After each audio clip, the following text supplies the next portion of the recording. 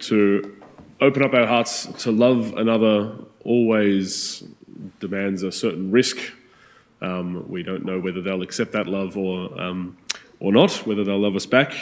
Also, if we love someone and they're suffering, that means that we will share in their suffering. So we're opening ourselves up to the risk of being hurt. But one of the most difficult things that we can face when we try and love someone is when they openly reject us or hate us, even when we love them. And this is really something in which the love of God is seen to be so great that, as Paul says, he loved us and died for us even while we were still sinners.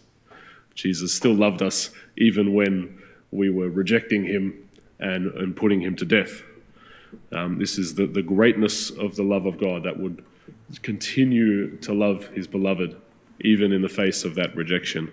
And I think we see a beautiful image of this kind of love in David's actions in our first reading today.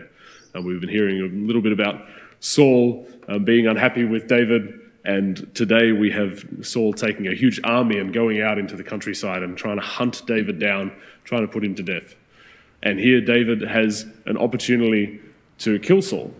Saul's there, helpless before him, doesn't even know that David's there, and David could easily just wipe him out, which would seem like a reasonable response when Saul's trying to hunt him down, trying to take his life, that he could, wipe out the threat, get his retaliation. But David, in his love for the Lord and even in his respect for Saul, who is the appointed king, Saul shows him that mercy. David shows Saul that mercy. Sorry, the names all get confused. David shows Saul the mercy, and he just cuts off the edge of his cloak to show that I had this opportunity. Your life was in my hands, but I love you as my king, and I would not take your life. We see as well a beautiful sign of this from Jesus himself in our gospel, where he chooses the 12, and we have this spoiler alert from Mark that says that Judas, the 12th of the apostles chosen, is the one who is going to betray him. Who knows how Jesus' human consciousness was aware of what was going to unfold before him, but Jesus knew the weakness, the sinfulness of every single one of these men that he chose. And even we know that Peter fails him on many, many occasions that we see, but especially with Judas Iscariot, who ends up rejecting Jesus, betraying him, sending him to his death, that Jesus loved him and called him to be in that intimate circle of friends, of leaders amongst his community. And so, with us, in our weakness and in our sinfulness, Jesus continues to love us, whether we reject him or hate him or want to push him away.